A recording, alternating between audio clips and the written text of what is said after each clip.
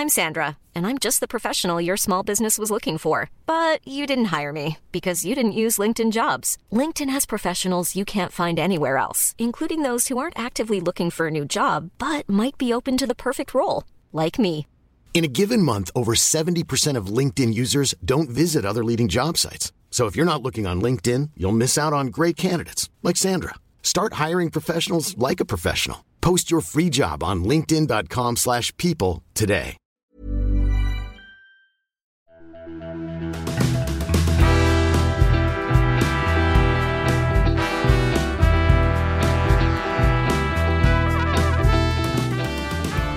Hey, welcome to Page Break. I'm your host, Brian McClellan, coming to you on an inversion-y spring morning in the mountains of Utah. A quick reminder that as of recording, we are less than 2.5 months away from the launch of In the Shadow of Lightning. This is a brand new epic fantasy from yours truly, in which we follow a failed prodigy whose mother's murder forces him to return to the cutthroat machinations of the world's greatest empire and discover that the magic upon which the world depends is running out. Get your pre-orders in. Now, on with the show. My guest this week is fantasy author Naomi Novik. Naomi is best known for her massively successful Temeraire series, in which dragons fight in the Napoleonic Wars, and was, as I recount in the episode, an early inspiration for my own writing. She's also written the Sholomance trilogy, standalone novels Uprooted and Spinning Silver, and a host of short fiction. Naomi and I talk about international travel and attending conventions, Naomi's love of fan fiction, her early work in video games, and writing characters, including non-humans, who think differently from modern people. Enjoy my conversation with Naomi Novik.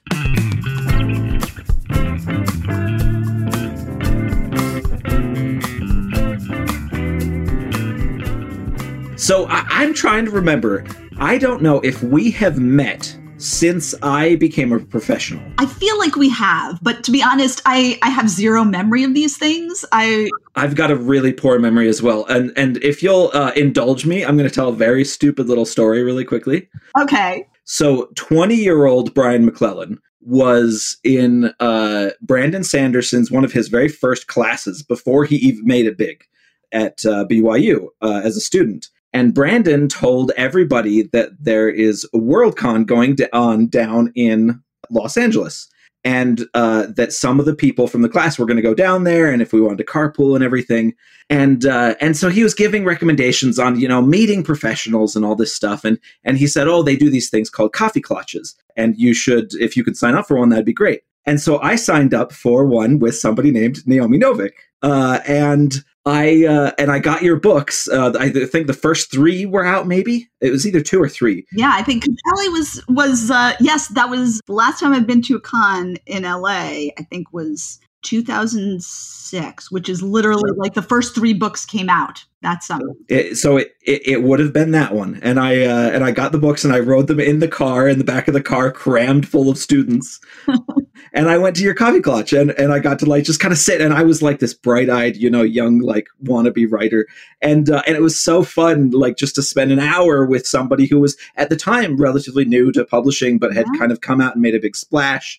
And I just it's one of those memories that kind of comes back to me occasionally that I really love. That's great. That's really cool. I have to say, I love coffee clutches. Coffee clutches are my favorite thing at cons because very often panels, the panels where you have multiple writers on, it's literally you roll a D20, and if you get the natural 20, then everything's great. And otherwise it's sort of we have said all these things before, and we've all, every once in a while the alchemy happens and it's a magical experience. But it does feel a little rare. But the coffee clutches, because it's so specific, right? Everybody who comes, it's a limited group. You can really have an actual kind of conversation and talk to everyone there. Yeah. So I love coffee clutches. That's always been my favorite thing. So. Well, and I find, as somebody who kind of has always been quite shy in person, that sort of small group is way easier for me to digest and engage with than massive roomfuls of people that are probably only there to listen to the really famous person next to me. And so, it's just so much more fun to kind of engage with. Yeah. And you also often get sort of much more kind of obscure questions and sort of interesting questions. You can sort of talk and ramble about things. And you can actually have like a bit of a conversation as well. And also everyone at the table, when you do have like the panel with 6 writers, for all that a large proportion of the people may be there for 1 or 2, especially bigger writers, it's not a single monolithic group. So everybody doesn't have the same frame of reference. And it doesn't, you don't get the same thing as you do with a Coffee Klatch, where pretty much everybody who's there has read the same books and liked them, and therefore shares a certain kind of taste. Mm-hmm. And so, yeah, I feel like it's just a nice format. I feel like, there should be more. They should do online Coffee Klatches, right? Yeah, I think that would be a lot of fun, actually. I don't know, like the whole transitioning to kind of a lot of the last 2 years, the online sort of conventions, it weirds me out in a way. And I don't think it should, because online is where I live most of my life. But for some reason, it kind of weirds me out. And I've only gotten invited to a few, and I've turned them all down, and I feel bad about it. No, I haven't basically done almost any virtual cons. I've done virtual signings, mm-hmm. like virtual talks, where it's one-on-one with another writer, and either I'm interviewing them or they're interviewing me, or it's a combination, or it's an individual thing. And then what we did do for like my last book release was we would do something like, 25 people would sign up to get a signed book plate. And I literally do like a timed one-on-one with them, 2 minutes a person. They'd get to see me sign the book plate for them in person, and then we'd send it. And that at least approximates the experience. I just don't think like a panel, the few times that I've tried to do a panel with multiple people online, I just feel like it gets really hard. But a Coffee mm-hmm. Klatch might, maybe I'm wrong. Maybe that would also be a bust. But I do also feel like things will probably be different after we start going back to in-person things more, right? When it becomes a mix of events. Yeah. Then I think things change, because part of what's making it hard is that after you've done like 20 Zooms, you're just like, I never want to Zoom again, ever. Right? Yeah, for sure. Do you find that you prefer the smaller conventions or the bigger ones? I actually prefer the bigger ones, to be honest. I find that the bigger ones, partly for purely selfish reasons, which is that I find at the bigger ones, you tend to get like a whole bunch of authors show up, like it's like the gang's all here, and you're, and so for that selfish reason, and for the other selfish reason, which is at a bigger convention, they don't kind of overschedule you. I think that sometimes at some smaller cons where, and I think they're doing it deliberately and generously. Like they schedule you for 5 or 6 panels. I'm like, I don't have 6 hours of conversation in me over a weekend. And I feel like, I would rather do less, but more. Right. Yeah. And then spend time myself actually, just exploring the convention and talking with people, because I do find actually that conventions are a great place to sort of build conversations and community with other writers that then lend themselves to a lot of conversation, right? Yeah. Do you feel, what about you? What's your favorite? Oh, absolutely. I'm with you. I tend to be the little conventions. Once in a while, you'll find the one that's just an absolute diamond, right? That's just so amazing. It has the perfect number of people that are all the perfect type of people, and they're just amazing. But those are so rare. It almost seems like the little conventions, you more often it skews quite a bit older. It has very low energy. You go to a whole bunch of panels, and you're talking to the same 15 people kind of again and again and again. And that can be very cool if it works out perfectly.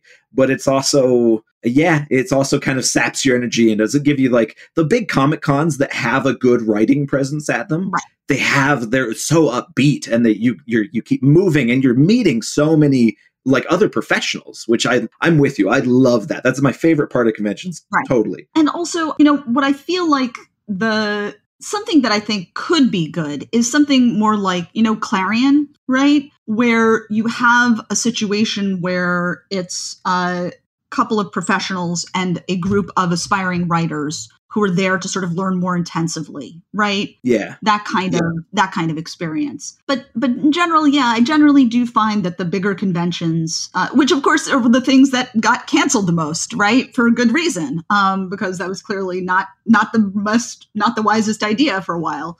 But so it's in a way the thing that we couldn't have. Hopefully now. I remember going to a little convention in Poland, and they had it was like my second time overseas ever. Wow. And I was freaking out, and I just I didn't obviously speak the language. I didn't know anything. There had been a couple of, they were all very lovely people. They were amazing, but there had been a couple of communications crossed. And where was I've been to conventions in Poland. So which one was it? Oh, was it in Torun? It was the one, man, it was a smaller one. It was about 800 people or so at a little castle outside of, oh man, I forget which city it is. I'm going to have to go look it up now. The north or south? Do you remember? Yeah, no, I'm not remembering now. It was a good 6 years ago, so it's been a while now.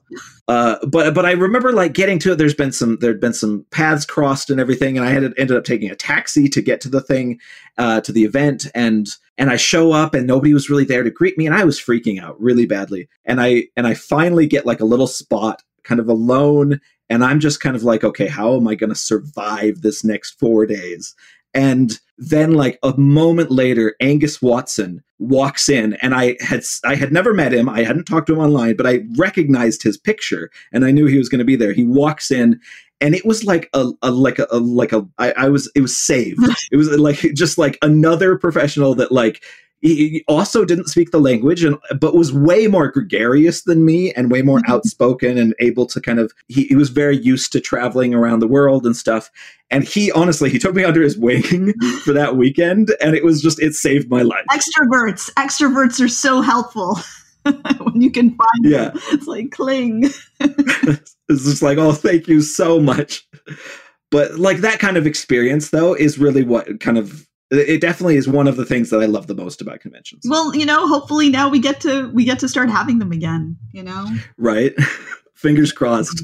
I'm sitting on these plans for Spain and France this summer, and I'm going to Spain in July. I'm going to Celsius. Is that one of yours? Oh, yeah. Yes.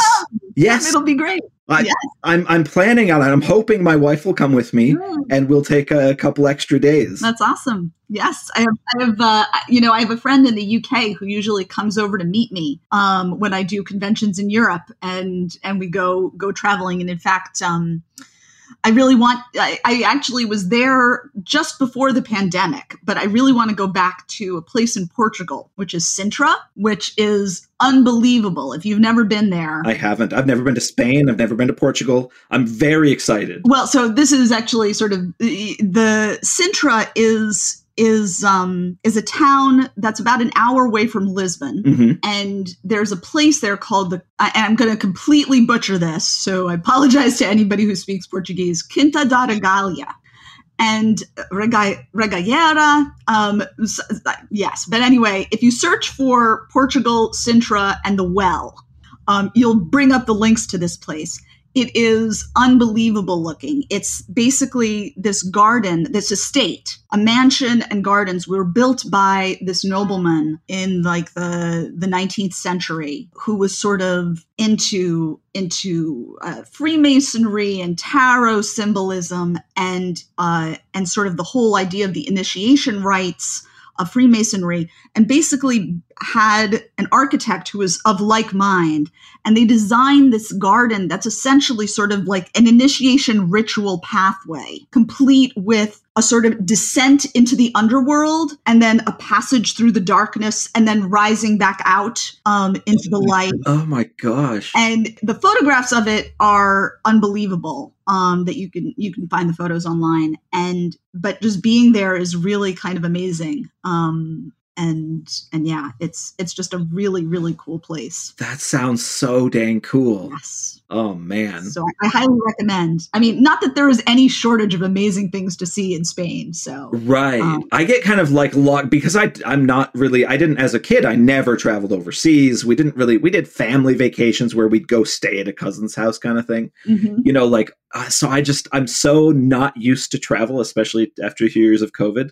I'm freaking out. I'm like, okay, I'm going to try to get Michelle to go with me. We're going to go to Barcelona. Like, that'll be fun.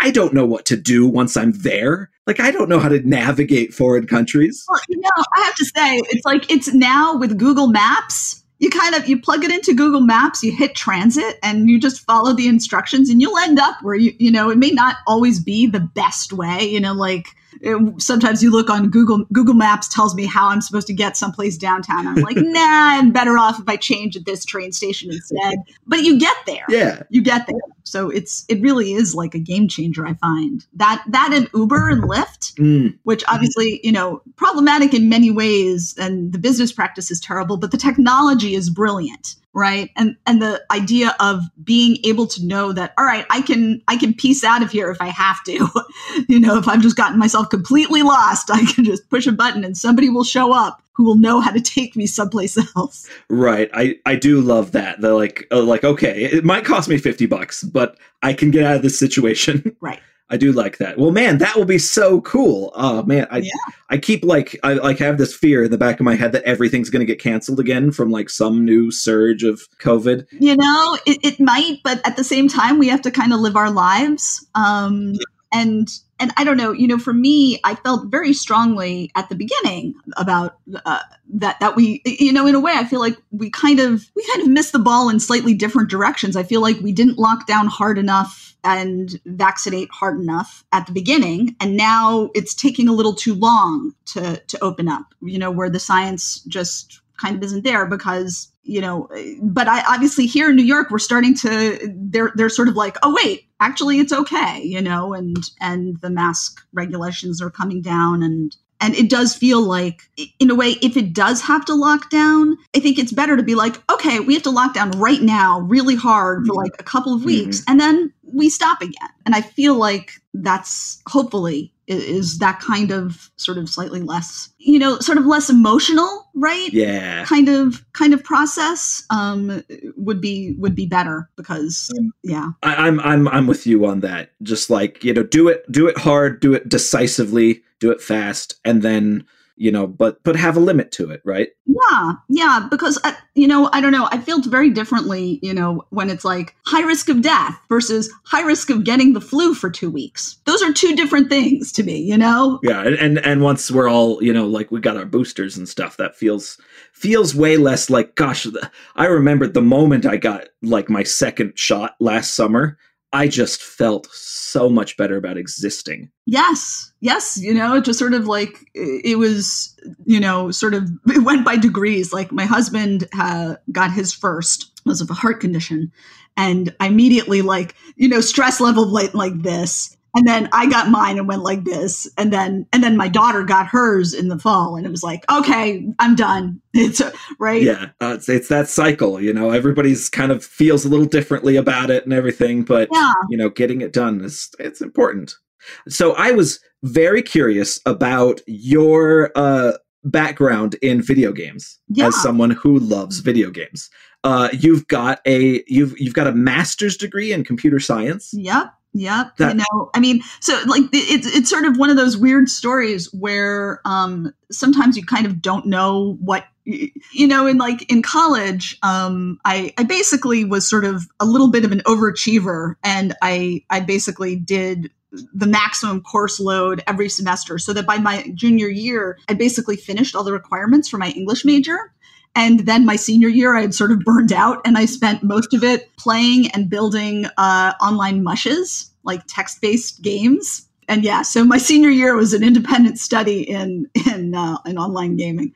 Because there was no video games at the time. It was like Mosaic had just come out basically, and it was pretty much just text-based video games. But then afterwards, so I graduate with my English degree, and in fact, I went my first job was ended up being quite technical. And then I was like, you know what? I want to go get a computer science degree and make computer games. And I went and got the master's. And I was, in fact, working on a PhD when I got a friend of mine was working with a team that was building the expansion set to Neverwinter Nights. Mm-hmm. And so the cool thing about Neverwinter Nights was it was built with a mod kit, a really robust modding tool that they essentially used to build the levels themselves. So, it was technically feasible for somebody at home, like an individual person at home, to build complete new levels of the game, right? Complete new standalone adventures. You could do that with the mod maker. Well, and that had to have been revolutionary for the time, right? It was. And of course, the thing that you realize is in practice, and the reason that more companies don't do this, is that in practice, people can't.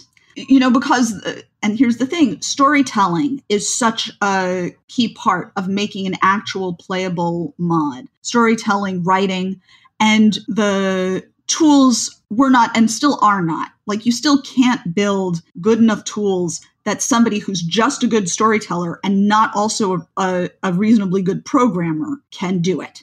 And somebody who's good enough at both to produce something that's fun enough to really play almost certainly is going to have enough demands on their time, other sort of professional demands on their time, that they won't be able to spend the time to do a mod for free, right? It's slightly too big a project. But at the time, because they'd done it, they were like, great, we're going to farm out the expansion set to another company. And because I was both a programmer, and my friend who recruited me was the lead designer. And he was like, we don't actually have the budget for a programmer because this whole tool is built. And so they don't think we should need a programmer, but we do have the budget for a designer. So how about you come on and you can do a little coding for us too? Well, and obviously, so it turns out it was not something that non-technical people could easily use.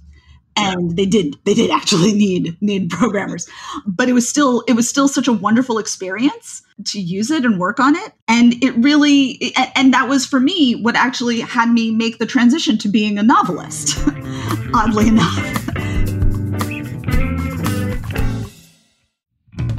Hello, PageBreak listeners. Brian here to let you know that my next epic fantasy, In the Shadow of Lightning, is now up for pre-order from Tor Books. Glass Immortals is a whole new universe that introduces you to assassinations, intrigue, industrial magic, harrowing battles, heartbreaking disasters, and more for new readers and old. The book is out in the US on June 21st and can be pre-ordered from Amazon, Audible, Barnes & Noble, or get a signed copy straight from my website. Remember, pre-orders matter massively to a new book, so make sure you get that done. Thank you all so much for the support. Now enjoy the rest of the podcast.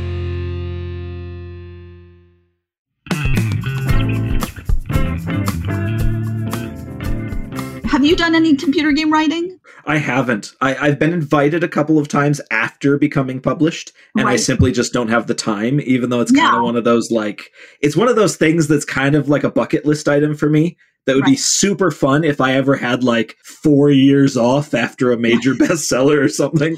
Yeah, that doesn't kind of work that way. I think, right. The major bestseller, the publisher's like, so let's keep going. Yeah, exactly. Yeah. No, well, for computer, so the interesting thing about writing for a computer game for me at the time was the structure, right? And the aspect of working with a team. And that we had to make quite a lot of decisions up front.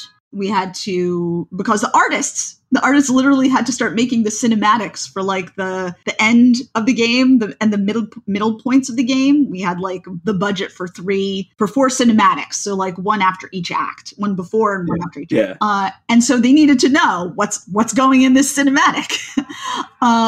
So you have to nail down certain things quite early. And because it was Neverwinter Nights, it's a Dungeons and Dragons universe, right? And so it was all about building a character. And you had to think about the different kinds of characters that a player could make and how the decision trees worked in the dialogue for the NPCs and for the henchmen characters, which were a big part of the process. And just sort of thinking about that from a storytelling point of view, that kind of analytical engineering aspect of building the story kind of helped me, I think, engage that sort of analytical half, the engineering half of my brain, more closely with the creative side, the storytelling side, where I'd been writing fanfic for years by then. But all my fanfic had been short. All my fanfic had been like 2,000, 5,000 words. That was kind of it before I worked on Neverwinter Nights. And literally afterwards, I have like the next, first of all, the year when I worked on Neverwinter Nights, I didn't post a single fanfic story. It's like nothing. And then afterwards, it was like, I wrote a 5,000 word story, 10,000 word story, 16,000 word story, 30,000 word story. And then I was like, I started working on something. I was like, wait a second, this doesn't want to be fanfic. This is mine. Yeah. And that was Temeraire. And so, yeah. Oh, that's very cool. Like, it is funny to see that kind of a very direct kind of transition from one thing to the other. It's a really quick swing. That's really interesting. Yeah. Well, it's just, you sort of, in a way, that's one of the things that I think doesn't get sort of thought of as good advice sometimes, and I think which is sometimes trying different art forms is really good for helping you move to another level. I find that I feel that way about vidding. I feel like working on vids, fan vids, made me a better writer because sort of thinking about the rhythm, seeing scenes, sort of cinematic scenes, looking at them in terms of frame and color, sort of looking at the way that characters move and sort of articulating that and having to train your eye to see it kind of makes you think about writing differently. And I feel the same way about, like painting miniatures or knitting or, almost any kind of different art form. I frequently, I don't know. What about you? What do you do when you're not writing? I mean, I play a whole lot of video games, to a horrible degree, although I'm getting better about it.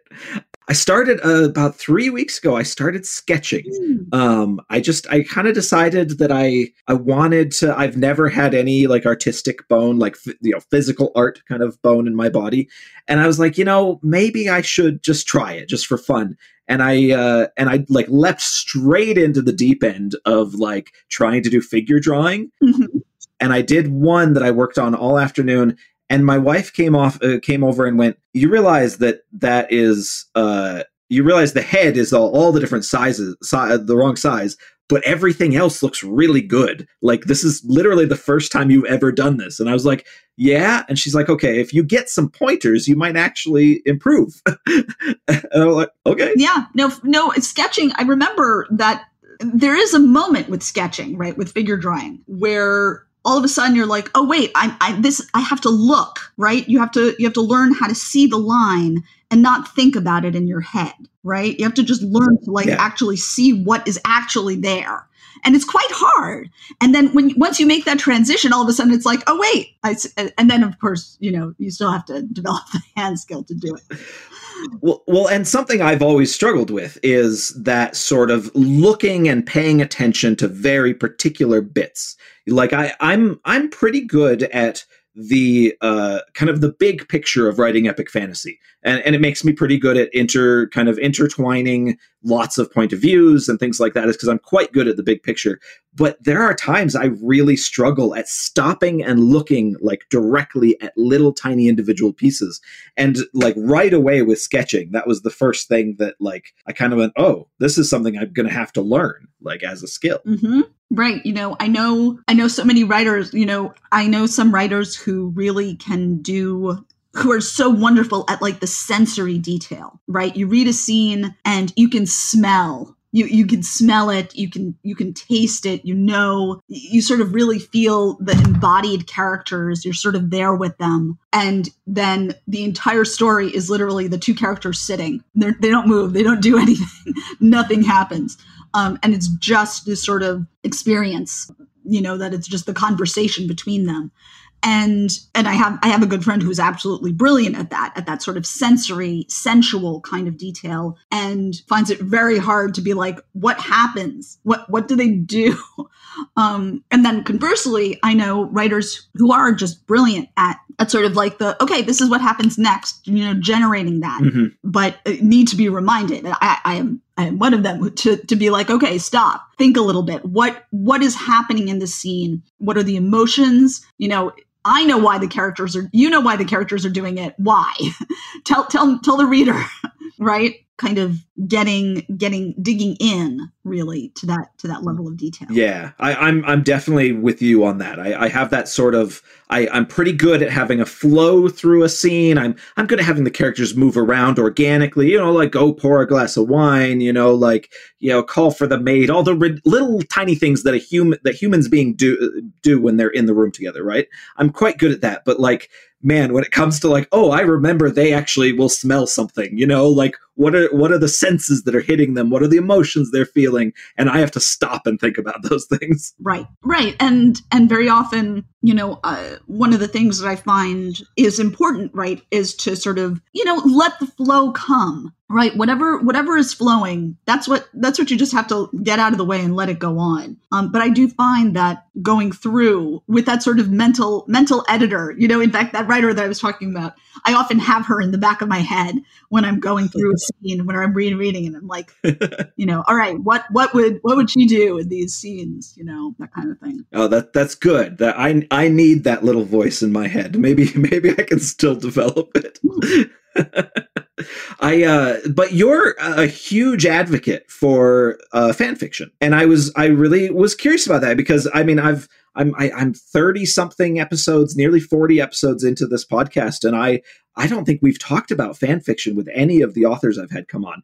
And so when I realized how big of an advocate you were for fan fiction, I was like, okay, we're going to stop and we're going to discuss that a little bit. I'm very curious about it. I just started writing fanfic. Well, I made up fanfic in my head for years before I actually became part of fanfic community, right? Online fandom. Mm-hmm. But yeah, the thing about fanfic, which, obviously now I feel like people have sort of gotten over it. I do remember when I started writing professionally that there was this sort of sense of that I sort of felt like I had to basically just go in up front and be like, just to be clear, I write fanfic and I'm going to keep writing fanfic and I'm proud of it. And I'm going to talk about it and advocate for it. And that was somehow a brave thing it was not, it's like, spoiler alert, not so brave, but that was sort of the sense. And I did know many fanfic writers who, went pro and pulled all their fan fiction off, destroyed all evidence that they had ever written fanfic, wouldn't admit it if they were out. And, and obviously this is all kind of connected to the stigma that was basically a kind of a sexist and homophobic stigma, largely, that responded to the fact of media fandom, and that fanfic fandom largely grew up out of Star Trek. And it was people who didn't so much want to talk about science fiction in general and science fiction and fantasy literature. They wanted to talk about Star Trek. They wanted to tell more stories about Star Trek. And that there was this sort of, historically, when you talk to some of the people from early media fandom, from early start of Star Trek and fanfic fandom, they really articulate this experience of being pushed out of conventions, right? Being pushed out of science fiction conventions, and being made to feel unwelcome, being sort of looked down on, because there was a sense of what those conventions were supposed to be was about kind of lionizing the writers, the professional writers, and kind of in a way that was meant that was sort of like, you ladies are getting your icky hands on our stuff kind of way. And obviously that's fanfiction fandom is very typically very heavily female. It's quite heavily queer as well.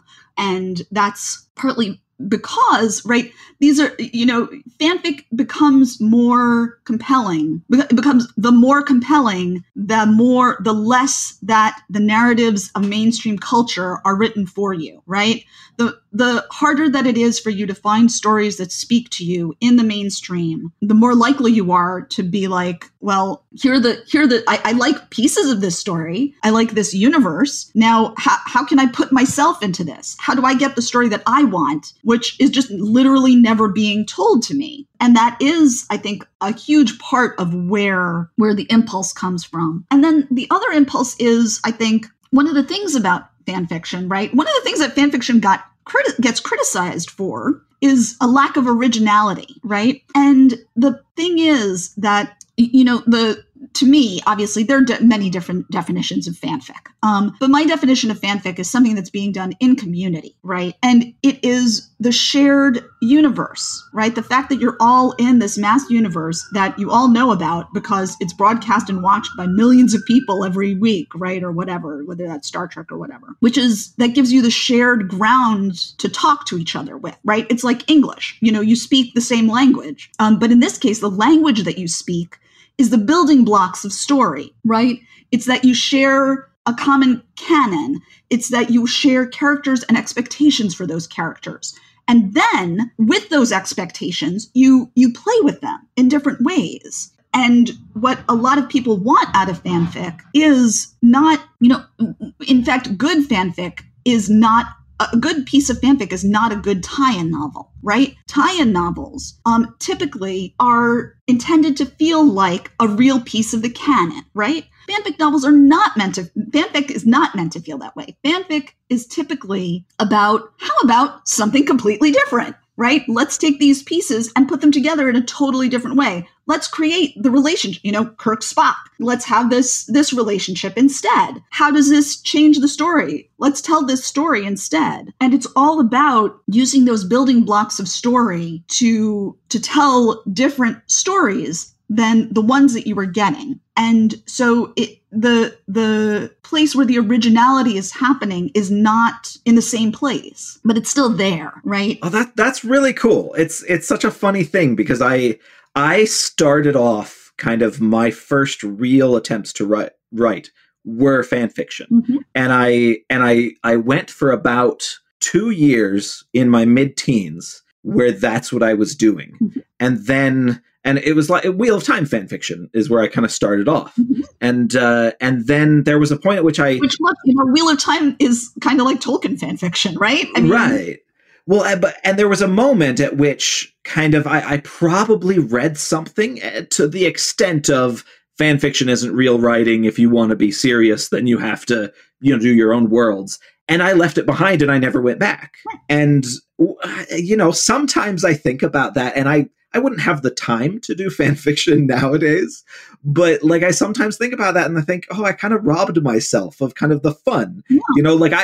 I started off as a 14-year-old looking for smut and stumbling upon a gigantic fan fiction website. And then reading these, I still remember a story that was massive and fantastically written that was Star Wars invades the Star Trek universe. Right. And I loved it. I ate that up. And that kind of got my creativity going. And I'd love that kind of those mashings of things like that. Yeah. Well, the thing that obviously, look, in fact, I actually strongly urge newer writers to write fanfic for a couple of reasons. One is the idea that it's not real and you should, that makes no sense literally in terms of any kind of art or any kind of artwork. When you think about music, right? Does anyone tell you, no, you shouldn't practice Mozart and Beethoven. You should be composing your own music. No, you learn music theory. You practice great music. You learn by doing it. You learn by playing it. You learn by listening to it. That's, so much great music is sampling and remixing. And that is how, Picasso, right, is good artists make their own, great artists steal, right? That's how it works. It's about, and so for that reason, I think that just the fact of, with fanfic, if you, from a purely sort of craft oriented point of view, right? With fanfic, you can choose the part of the story that the part of writing, the part of craft that you want to work on. right? If you want to work on sort of character vignettes, you can write a piece of fanfic that's literally set in the middle of a plot that's just like a missing scene, right? In fact, this is what a lot of people write. It's just like an emotional moment between two characters that you set in the midst of a plot. So you don't have to worry about plot. You've got the cause, right? You've got the plot structure around you to give you the reason for the emotions. And then you just work on the emotions, right? If you want to work on plot, but you don't want to work about developing characters, right? You take existing characters and you can tell a new plot with those characters and think about, all right, what would these characters do next in this universe, given this event, right? And because the rules of the universe are set up for you, the characters are built for you, you can think more about plot. If you want to think about building characters, you can build your own characters and put them in the universe and have them interact with other established characters, right? So in a way, fanfic really kind of lets you zero in on the piece that you want to work on, if that's how you want to use it. But, frankly, even more importantly than that, right? For every person who's interested in writing fanfic, there are at least 100 people who just want to read it, right? Yeah. And because you are in a community, because you're in this shared universe, they can read your story.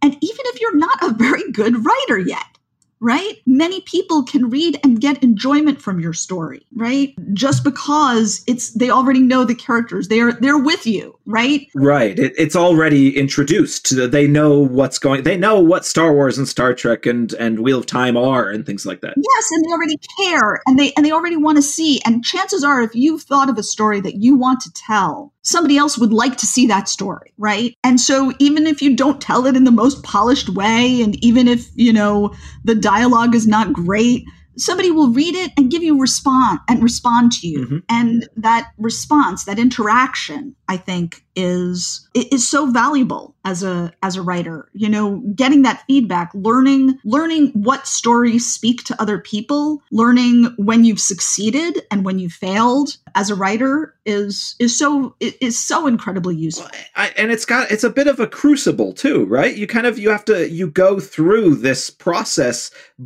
maybe even before you've ever taken a creative writing class or done anything formal. Yeah. And so you've been exposed to the idea of strangers looking at what you create, which is honestly a massive block for a lot of people. Right. Well, and I mean, in fandom, the thing is, of course, it's not strange. It's like, yay, right? There's this wonderful cartoon that I've seen that people use in fandom when it's like, there's like a little cartoon and somebody is bringing a cake to a potluck and they look over and there's this like gorgeous 3-tier cake and they have a little cake and they're like, oh, their cake is better than mine. And the second picture is like somebody with a fork and knife going, 2 cakes, right? With such glee. And that's what fandom is. Fandom is 2 cakes. It doesn't matter because of a voracious appetite. Like people who are in fandom are in it precisely because they want more of the thing that they love. And they love it so passionately that they've gone online. They've actually taken the trouble to go online and type in a search for whatever it is that they want to read. And so they're there for you. And it's a supportive community. And that's so good, I think, for a lot of writers. Do you think that maybe the establishment, I say that in air quotes, struggles so much with the idea, or at least used to struggle a lot more with the idea of fan fiction because it's not quantifiable? Because by its nature, it can't be monetized. Right. So you can't say, oh, well, that'll sell 100,000, it's not a thing. Well, so look, I mean, I have to say that people started giving fanfic writers much less of a hard time after 50 Shades of Grey. I was going to mention that, right? Because it's like, that's the thing in this country, the idea that you might make art for pleasure and for joy and for your own creativity and not to make money confuses people, because they often think of writing in particular, but of art in general as work. Mm-hmm. And there's this weird, creepy mindset that, work, that labor has to produce money, and that you're not allowed to just do things that make you happy. and which is a totally terrible, toxic, late capitalism mindset, but so then 50 Shades of, but in this country, if something makes $1 billion, then it's automatically okay. Right. Right. It's automatically good. It doesn't matter how horrible it actually is, in a certain level. People are like, oh, that's all right then. Well, I definitely struggle with that same thing. My parents were very supportive of me wanting to be an author, but my dad also was very logical and very straightforward of, okay, well, that's great if you want to do this, but how is it going to pay the bills? And so that's been my mindset my entire career. And sometimes. Right. Well, and look, here's the thing. You need to pay your bills. Right. It is a good and important thing to think about, and a good conversation for parents to have with their children. How are you going to pay your bills? But, I have a lot of friends who they don't want to pay their bills by writing. They want to write, just like there are a lot of people who do not want to be professional touring musicians, because being a professional touring musician is not a life that many, many people want. Many more people enjoy playing the guitar on the weekend with their friends, or, sitting down at a piano and playing for their enjoyment than they do to, I don't know, than want to be traveling around in a van, peeing in bottles, right? I mean, it's just but, I know touring musicians, so I know the let, right? That's not, and for writers, I often say whenever somebody's like, what, how do I become a writer, and what makes you a writer, et cetera. I often say that what makes you a writer, what makes you an artist, is that you sit down and write. And if you don't want to sit down and write, then why would you do that? But just because you want to sit down and write does not mean you necessarily want to produce to deadline. Doesn't mean you want to do copy edits. Doesn't mean you want to do structural edits. Doesn't mean that you want to think about producing commercial manuscripts. Doesn't mean that you want to do promo. Doesn't mean, all sorts of things. And you don't have to. It's okay to literally just to get a job that pays your bills, and then in your free time, write just for yourself. And that's okay. That's a good thing. It's a good thing to make art. We are art making creatures, As you mentioned before, it's also a community thing. That's, it's one of the many ways that human beings create community for themselves. Yeah. Absolutely. And sort of more broadly, right? Obviously, the archive of our own, right, is literally this complete thing that we built as a group, that our community built the archive, and it's literally for free. Doesn't, when you look at it, people are always really confused now when they look at the archive. Very often, whenever we run our fundraisers, they're all like, oh, they're all getting paid $1 billion. Why would you donate money? And we're like, nobody is getting paid.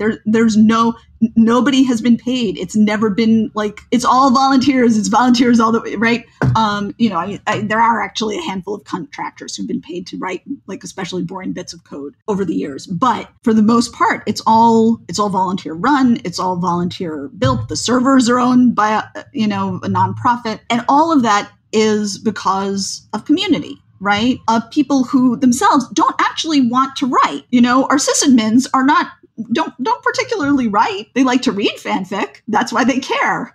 But there are people who don't want to write fanfic, but they are passionate. They have that librarian gene. And so they care passionately about, tagging and wrangle the tags. There are people who volunteer to do literally support, to answer people's questions, and do technical support for them. Everybody is volunteers, and that's all just from the community. That's very cool. Yeah.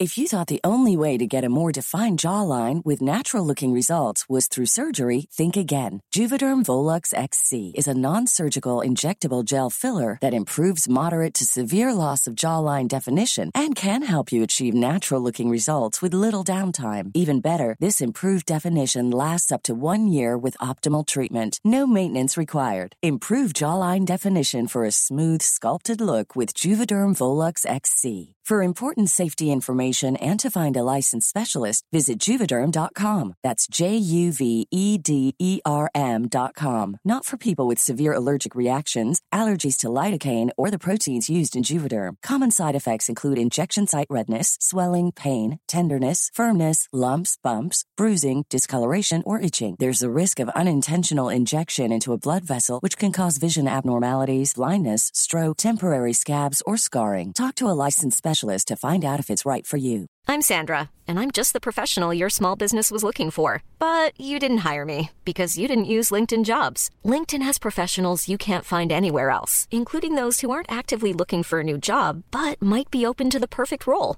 like me. In a given month, over 70% of LinkedIn users don't visit other leading job sites. So if you're not looking on LinkedIn, you'll miss out on great candidates like Sandra. Start hiring professionals like a professional. Post your free job on linkedin.com/people today.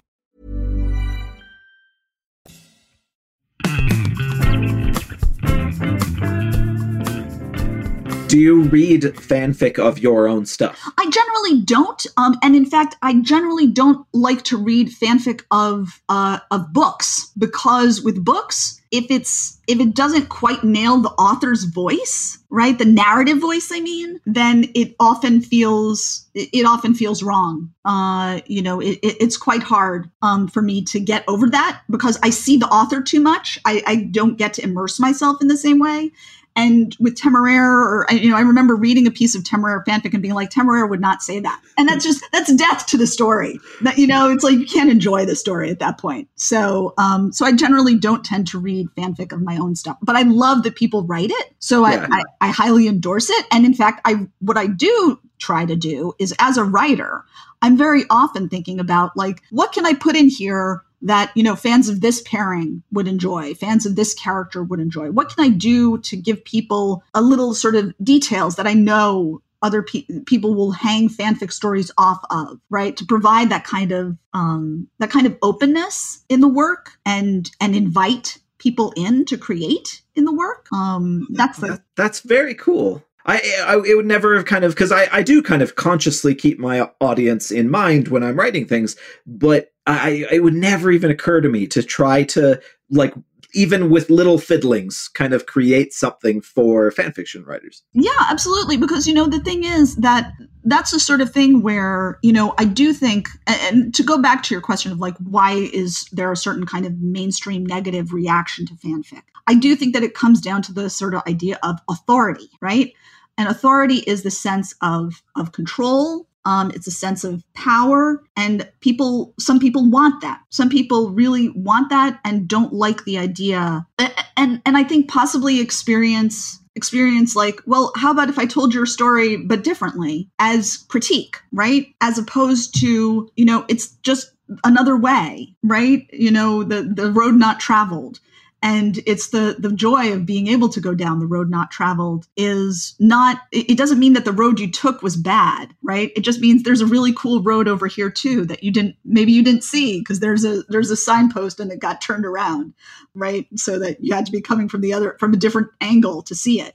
And so, but you do have to recognize, right? One of the things that I think underlies fan fiction and is one of the pillars for why I feel like, fan fiction is sort of morally right, is that you can't tell fan fiction about something that you haven't accepted into your brain, right? You have to know the universe. You have to know the characters. You have to sort of have it. It has to exist in your head. And then the thing that you write has to come back out from you. And so, when you think about the reading experience, right? And this is the thing that we often want to think that the quality of our book depends on us and our work, right? And that's 50% true, right? That's it. 50%. That I will go to the wall at 50% is the absolute maximum that you can control the quality of your book. And the other 50%, and probably more, right? I think actually, if I'm honest, I think it's probably like 90% of the quality of the book is in the reader, right? It's in what the reader brings to your book and the reader's experience of it, and whether they are in a place for your book, whether the book lands right for them in the time they are in, if they share enough of a frame of reference with you, right? I mean, like, just to take it to sort of the bare minimum. If somebody does not read English and I give them my book in English, it's not going to be a good book. It doesn't matter how much work I've done, right? They cannot enjoy my book if they can't read it. But just sort of even more generally. And I think that acknowledgement of lack of control is hard, is often hard for a lot of people. And, to sort of embrace fan fiction, to really sort of be like, well, I'm not going to write these two characters having a romantic relationship, but I'm going to leave an opening for somebody else to put them together. In a way, that level, I think, of change to the narrative is sufficiently large that people do find like, no, I don't want those two characters together. If I wanted them together, I would put them together. And I don't want you to do it either. But I'm just sort of like, sorry, it's in my head. You don't get to control how I think, right? You get to offer me your thoughts. Mm-hmm. You don't get to stop me having mine, right? Yeah. That's a really good, I think that's a very healthy way of looking at it. Right. It's, like I've always been a little bit obsessed with kind of control of what I'm working on, to the point where I'm also obsessed with collaborative storytelling, mm-hmm. but I do not participate in it at all because I so much want to be in control of the thing that I'm working on that I would very much struggle with trying to do it with someone else. But I think that it's way healthier to kind of to be open about these things and to try to make it a dialogue in some ways, whether you're telling a story with someone else or participating in a wider universe through fan fiction. Right. I mean, that's and honestly, that I do feel that all the writing that I'm interested in doing, right, is always a conversation, right? I do think dialogue is the right word, that it's always in conversation with something else. And whether or not, I feel like it's, and fanfic is sort of like having a really close, intimate conversation, right, with one other person. That's fanfic, or two other people if you do a crossover, right? And that's kind of what it is, right? Sorry, to take this back to like coffee clutches and panels, right? Yeah. So fan fiction is like a really good, one-on-one, right? With one other person where what comes out of it is this thing that the two of you kind of make together. And even if the other person doesn't know that they were, their book is there, their show is there, whatever, where original fiction tends to be a little bit more like either you've sort of brought like a whole bunch of people are standing behind you, whispering things to you, and you're like synthesizing it and sharing, something like that. Right. I don't know, but I feel like that's, if your work isn't in conversation with something, then it wouldn't be interesting. It is in conversation with other things. It is in conversation with the inspirations and whatever else you're taking in, whether could be in conversation with the real world. It can be conversation with history. It can be a conversation with other books. It can be a conversation with movies. It can be in conversation with music or art or drawing, right? But it's got to be in nothing truly stands alone. So fan fiction, I think, is a little bit more like how close is the thing you're talking to. I've never really thought about it in terms of conversations like that. And I really quite like that. I think that's really cool. And I'll probably spend the rest of the day thinking about, what am I writing right now? And what is that in conversation with? Because one of the things I really like about these conversations that I have with other professionals is kind of learning the way that they think about how they interact with their art and with their business and with everything they do as a professional in ways that that haven't even occurred to me sometimes. Yeah. I absolutely love that. Now, I was curious because we talked a little bit about that conversation with the real world, and and your books tend to have one foot in the real world still. And I was kind of curious what, as somebody who writes secondary world, almost, I was going to say exclusively, but I have a book over my shoulder right here that's set in Cleveland. So, well, and in fact, my next one's going to be a secondary world fantasy, actually. Yes. Right. But so what is it that draws you to the kind of alternate history, alternate real world kind of stuff? as opposed to fully creating your own? I mean, mostly just that I love history, right? I'm a history nerd. I started the Napoleonic Wars because I love the Napoleonic Wars. I read my first biography of Napoleon when I was 10. And I was actually, that's why he had to be my villain because I was a fangirl. So I knew he had to be the bad guy. Yeah. I mean, I love history and I love period writing, partly because it's actually quite easy to catch the flavor of it, right? Mm-hmm. In fact, I think that when you're writing, the more distinct as a relatively newer writer, especially at length, I did find it easier to find a distinctive voice in Temeraire, partly because, I had sort of dislocated myself from my own sort of dialect, right, of English, and was thinking about the word usage and the rhythm of sentences on that level. Look, I think that really a lot of what makes writing pleasurable, writing and reading pleasurable, is the flavor of the words, right? There's two separate things, right? There's the flavor of the text, and there's the sort of the experience being created, being narrated, and the combination of those two things, I think, is where you get the big bang for the buck.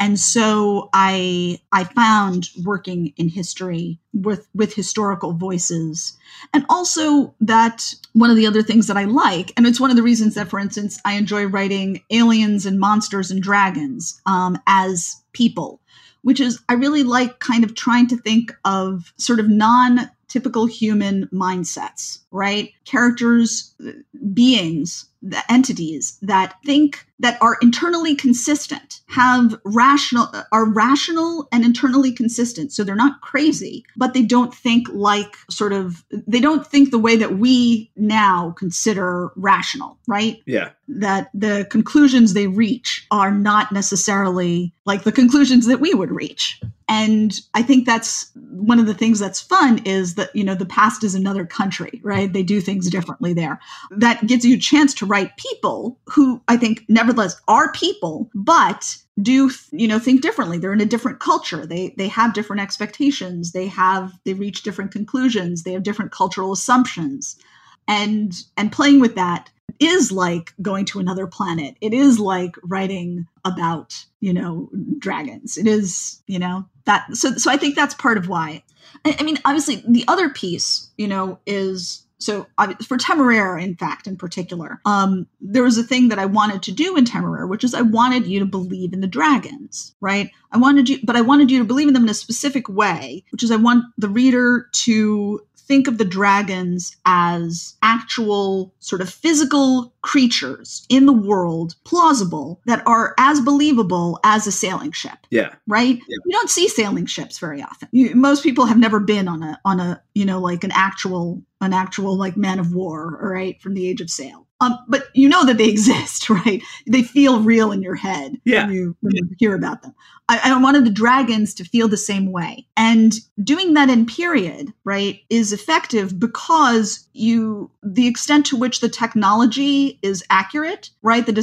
So for instance, like the way the rifles, they had rifles on the dragons that work like actual rifles, right? The harness is meant to feel and be used in similar ways to the way that ropes and cables are used on a sailing ship, right? The technology is meant to feel all kind of on the same plane and slightly different from our technology. And so in that way, it makes the dragon technology and then ultimately the dragons themselves more real, right? It embeds them in the period. And then because they've been embedded in the period, which is not our period, the whole thing kind of solidifies a bit. Yeah. Right? Sort of like borrowing from the realness of history to give some of that to the fantastical thing that you've created. And I did the exact same thing with Powder Mage with the same time period, which was just to say, okay, what can I do different for, in my case, for straight up epic fantasy secondary world? But what can I do different, but also make it feel familiar to the reader? Well, because I knew that, any guns in epic fantasy would be viewed with, some suspicion by a lot of the readers. And creating a kind of a very Napoleonic feeling setting, it was even the people that aren't familiar with the time period very much, they still read about it in school. It's still in the back of their heads somewhere. They still recognize it as this European sort of thing. And I'm right there with you that it's exactly the kind of the thing that I wanted to grasp from that time period. Right. And I do think that is a very effective, right? There's a reason that people do it a lot, right? And if you are making a pure fantasy world, right? If you are, in fact, I've literally been reading, there's this wonderful blog. There's this wonderful phrase, right? This quote of like, if you want to make an apple pie from scratch, you first must invent the universe. Yeah, it was Carl Sagan, right? Right, exactly. And so that, right. And so if you're trying to build a secondary universe, you do need to use history. You do need to use the real world. You have to have a foot in the real world to make a new world, because otherwise, what do you do?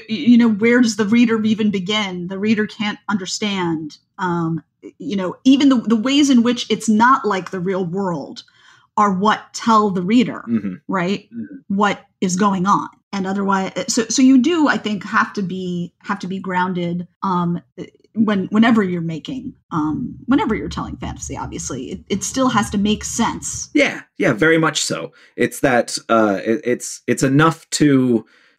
You have to give the reader something to hold on to, so that they can slip into your alien feeling fantasy world in some way. And sometimes it's not a very big jump, and sometimes it's a massive jump. Right. And the bigger you want that jump to be, the more you're going to have to work on all the other structures and everything that keep a reader kind of invested. Right. And it can be difficult, but it's also super rewarding when you get that balance right. Right. So I like to kind of try to wrap up these conversations by asking everybody the same question, totally out of left field. Okay. What's the last thing that you ate that blew your mind? Last thing I ate that blew my mind. I like to cook actually. But the thing that blew my mind, it's actually not a single thing. There's a restaurant here in New York called Youngsik, which is sort of like modern Korean inspired cuisine. You ever go to a Korean restaurant, they usually start by giving you lots of sort of pickles and kimchi at the beginning. And so this restaurant, they changed it. So they served you like 5 amuse-bouche. And I cannot actually tell you right now what any of them were, but they were all just unbelievable. It was sort of like each one was sort of like a different bite, and you could see the origin. You could see like the connection to the kind of thing that you would have been given in like a traditional set menu. But it was all just completely different. And that sort of blew my mind. I really loved that. That again, it was in conversation. So I really enjoyed that. Yeah. Oh, that sounds great. I became obsessed last fall with Michael Palin's work on kind of like he does these amazing books on the way we eat food and do drugs and all these other things. And I became totally obsessed with these ideas of pleasure as community and community building. And I just, it's a weird sort of like near religious experience for me. That's great. Yeah. I do think food obviously is one of those other things that really builds community as well. Right. Gathering people around a table, that sort of thing. Yeah. Having something to just sit down and talk about. I mean, that's why you go out for lunch with your friends, right? Like, yeah. It's just it's a base. I absolutely love that. Yeah.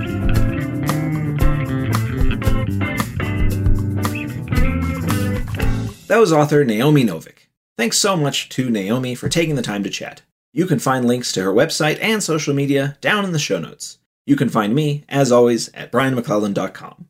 Special thanks to James Sutter for music and Tom Bishop for production. If you'd like to support the podcast, head on over to patreon.com/pagebreak or buy my books in ebook, paperback, or audio. Don't forget that my next epic fantasy, In the Shadow of Lightning, is now up for pre-order. You can also get signed copies of my books direct from my website or swag from my Redbubble store.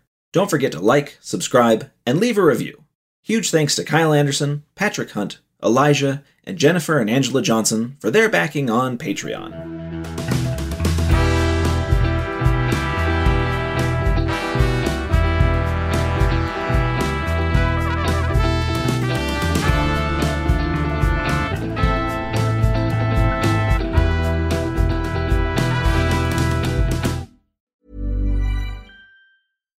deserves the best, and there's no better place to shop for Mother's Day than Whole Foods Market. They're your destination for unbeatable savings, from premium gifts to show-stopping flowers and irresistible desserts. Start by saving 33% with Prime on all body care and candles. Then get a 15-stem bunch of tulips for just $9.99 each with Prime. Round out Mom's menu with festive rosé, irresistible berry chantilly cake, and more special treats. Come celebrate Mother's Day at Whole Foods Market.